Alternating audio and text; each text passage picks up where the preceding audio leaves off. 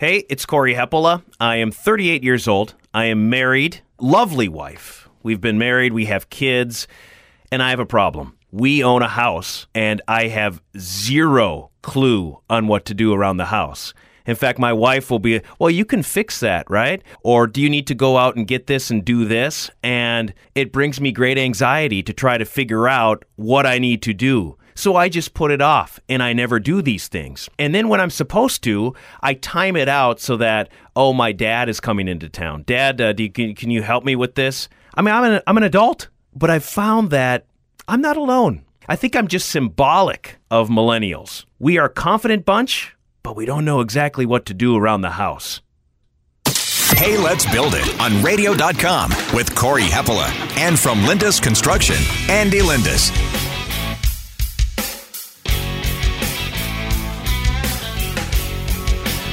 Yes, I have a problem. So I found a solution. And his name is Andy Lindus from Lindus Construction. Andy, how are you? I'm fantastic. I'm really excited about starting this podcast here with you, Corey. And if there's one thing I like to do, it's to help people with their home improvement solutions. Third generation hammer swinger, as we call them around my shop. A long line of guys working in the trades.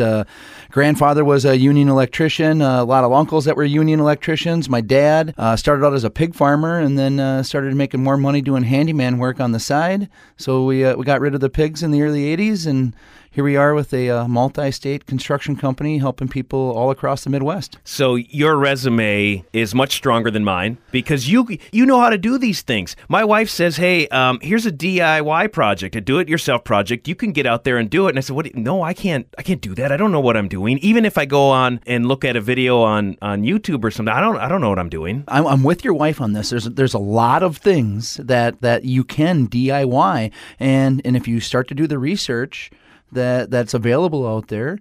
Most of the big box stores have online video libraries on this is how we install this stuff.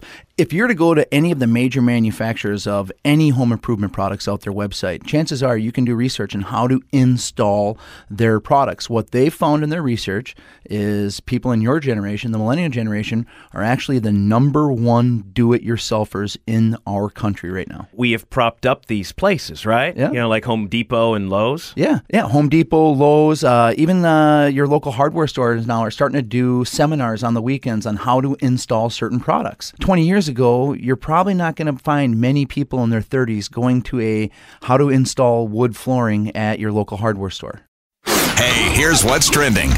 Andy, we bought our home 5 years ago. I thought it looked really clean. It's gray, black, and white. Is that still cool? Are those colors still okay? Out of all the trending colors that we've seen come down the pike, I still think the dark grays, the whites, and the blacks are the ones that are going to last for the next 20, 30, 40 years. What we're seeing come at us right now from manufacturers is pretty wild, to be honest with you. Stuff like robin's egg blue, sherbet orange, really dark navy blue. Those are colors that we didn't see getting used a lot of 10 years ago, and I'm wondering how long sherbet orange or robin's egg blue front door is going to last, but we're showing them to customers, and all 10 brand new colors that came out from the door manufacturer I use are like wild, crazy, and bright. Those colors are probably popular 20 years ago. Yeah. It's like cyclical. And you see it with appliances. 30 years ago, those pea green appliances. Most of the appliance manufacturers are coming out with like pea green appliances again this year, and kind of kicking myself in the butt for throwing some of that old stuff away. Am I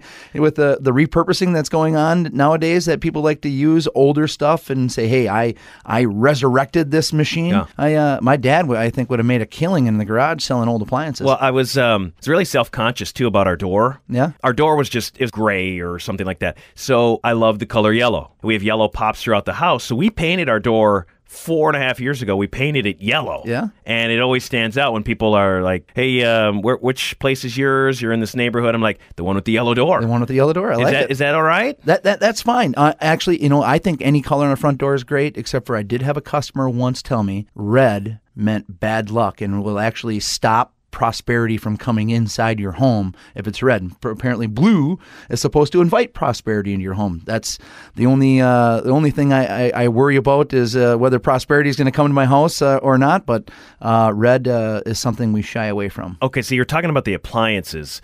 My wife, we can't even use the dishwasher. Like, why? We don't use it. Okay. She has always maintained that we have to hand wash all the dishes. So I run the dishwasher 4 times a year just to clean it out because it's hooked up to the garbage disposal. The garbage disposal, yeah. Yep. And so all of a sudden it'll start to stink. So I have dishwasher tabs that I put in just to make sure that it doesn't stink. We never wash dishes. You know, we're actually designing kitchens now with 2 dishwashers in them. Believe it or not. Talk to Camille about that. Yeah, and the one. And some of the disinfecting that can happen on your dishes with if you buy the proper dishwasher because of how hot it gets and how it can steam, especially with young kids with bottles and whatnot. I would be trying to put the full court press on dishwasher. I have wasted so much time because it's right after we eat. I'm sitting there and I'm washing dishes. When I die, that's what I will remember. The other thing with dishwashers and appliances, I suppose we try to be more efficient in our homes. And I don't know if the appliances do the manufacturers or the companies, do they pay any attention to that? Yeah, for sure. Every one of them comes with a rating, and you can, if you do your research and know what those ratings are, you can actually find out what it costs per month to run those appliances. So it's something that's on everybody's mind is trying to be as lean as we possibly can be on all aspects. Was that a dumb question? No. Was that dumb? I once got asked a question on the radio show if it was a good idea to burn the wood pergola off their house that covers their deck. Like, can we just burn this thing down off the house? I'm like, so are you really asking me a question of starting your deck on fire if that's a good idea or not? The answer is yes. Of yes, course of you can do yes, that. Yeah, exactly. What about inside the house now? Is there any other trends? I think about the master bathroom. Are there any other trends that are maybe morphing? This is something that we've seen happen over the last decade. You know, if you bought a house in the early 90s, chances are you were looking at the master bath and you wanted that jet tub, or even in the early 2000s.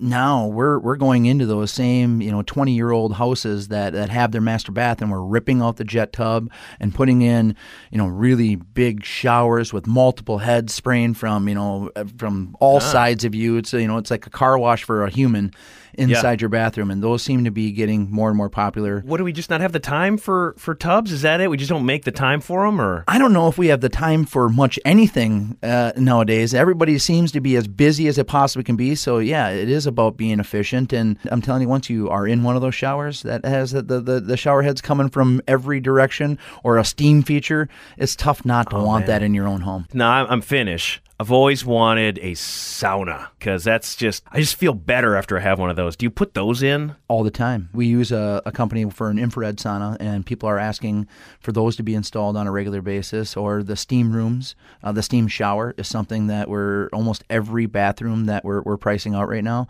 We're at least showing people what that would cost to put in their house. And when you do the research on stuff like that, the sauna and the steam room, it's not that you just feel better. The science tells you you're just healthier having it. And I think that's the way a lot of home improvements are trending, is healthier lifestyles, living longer. They want appliances that keep their fruits and vegetables long. You get a fridge that has a special filter on it that makes the bacteria go away. So you buy berries, chances are you can keep them in your fridge now for a month without them getting moldy if you have the proper fridge, or an oven that steams the vegetables instead of other ways because they want to keep more nutrients in the vegetables. There's a lot of things, and it all seems to be trending to a healthier lifestyle. Does the rustic style, as we talk about 2020 trends, does that ever go out of style? It's not as popular maybe as it was 5 years ago, and I think the realtors of the world have helped that way, because some people just they see that and they're like, no, it turns a group off. So you're limiting your buying potential of houses like that, and the price of those materials, that barn wood, has gone through the roof. Once people started figuring out that, hey, I just got to go and tear this barn down and I can sell all this wood and repurpose it. Now you're talking stuff that used to be $4 a square foot going for $30, $40, $50 a square foot. So manufacturers are now making wood to make it look like old barnwood. I equate this to my children and buying jeans that already have holes in them. That's what we're doing with Here's this. $80 jeans. Yeah. We already cut the holes in them for you. Exactly. Here's a perfectly good piece of wood that we made show knots and scrape and put nails into it to make it look like it was 100 years old. But that's aesthetics are something that it really has to be you. And I always tell people, I go, don't worry about what I think, or you need to love this, because if you don't love it now, it's just going to be something that bugs you for a long time. Yep. Hey, here's help. How you doing on employees? Is it easy to find good help in your industry? The last 3 years, it seems to be getting easier. I really do think young people are starting to plan out their futures a little bit better, and we've been really lucky to add people. But one of the things that I really strive for as a business owner or somebody running a company is I want to be known, and this is my number one goal in life, I want to be known as the greatest employer in the home improvement industry. I want my people to not only just survive, I want them to be the highest compensated roofer in the country, the highest compensated window guy in the country. And I think that my pathway to get there is to really work on craftsmanship. No. And that's one of the things that we talk about all the time, the difference between a carpenter and a craftsman. Well, this brings up a larger conversation, too, because as I look at, even the trends from, when I went to school, when I went to college, I'm 38. So when I was going off to college after high school, it was that's just what you did. Yeah. We were sold the fact that, well, if you want a good job, you have to go to college. It was just a broad stroke. Look, I'm thankful I went to college. I'm thankful for my experience. It worked well for me. For others, it didn't work out, and then they're saddled with debt. Or maybe they went into a different industry that they found that they loved. What about with your industry in trades? I think we're having a much larger conversation today about, hey, look, what is it that you want to do? And I think getting into the trades that can be a good option for many people. Yeah, it for sure can be a good option. One of my better friends coming right out of high school went into the pipe fitters union, and he absolutely is set for life at 40 now. And by the time he was 30, he owned 5 homes, all of them rental properties. But the opportunity for, if you're a hard worker, the opportunity in the trades to get overtime and double time and as many hours as you absolutely want is pretty crazy. So just think of it this way: you pick up a Sunday shift and have a chance to make $250 an hour. How many jobs give you an opportunity to make $250 an hour? If you really do your research on this, we're coming right out of high school and take the time to think, and I think they are now, more people are going to choose this. And if you have an entrepreneurial bone in your body whatsoever, get in the trades, learn it, spend the first 5 years working for somebody, learning it, and then work your tail off, save some money, and start your own business. That's the cool part of being an American. It's a buddy of mine that immigrated here, no money, and ended up going to a box store, getting some samples of hardwood flooring, put it on Craigslist, and now he owns a multi-million-dollar roofing company. And that's where he started. For a guy to be able to come here with $200 and now own a multi-million-dollar roofing company, I just don't know where a lot of the 4-year degrees can show you that type of pathway. And maybe it's the circles that I run in, but the most successful people I see are more pathways like my buddy that came over here with nothing than the one that went to school for 4 years. So to me, the most interesting thing that we talked about here with that topic is that I think that it just needs to be a larger conversation. I think when kids are 16, 17, 18, instead of just I guess that's what you do in terms of going to a 4-year school, I think it's important to have the conversation with yourself and with your family and saying, well, what's best for me? And maybe that doesn't look like a traditional 4-year school. Maybe it does. Maybe it looks like this. Yeah, not every pathway is for everyone, and it really has to be an individual thing that you pick. And like you said, we can go on for hours about something like this. You have one last thing? Hey, here's a pointer. When it comes to doing home improvement projects, do your research and your due diligence. Don't take what your neighbor says as the gospel. Don't take somebody that just happened to knock on your door. That's probably not somebody you want to do business with right out the gate. I'm not saying that they can't do good work, but before you sign the dotted line, do your research. The review sites out there that are available nowadays to every consumer is something that should be searched upon. And always check out people's references. Any company worth their salt that's doing stuff in your home and around your home will have a long list of people that they've worked for. And if you're a company like mine, I'll even show you somebody that maybe we screwed something up with at first. They're pretty small. Honest. It's a small group. But if you want to see how we handle service, we'll gladly show you those people. Well, and you told me the truth. You said the yellow door is okay. The yellow door is perfect. Thanks, Andy. Thank you.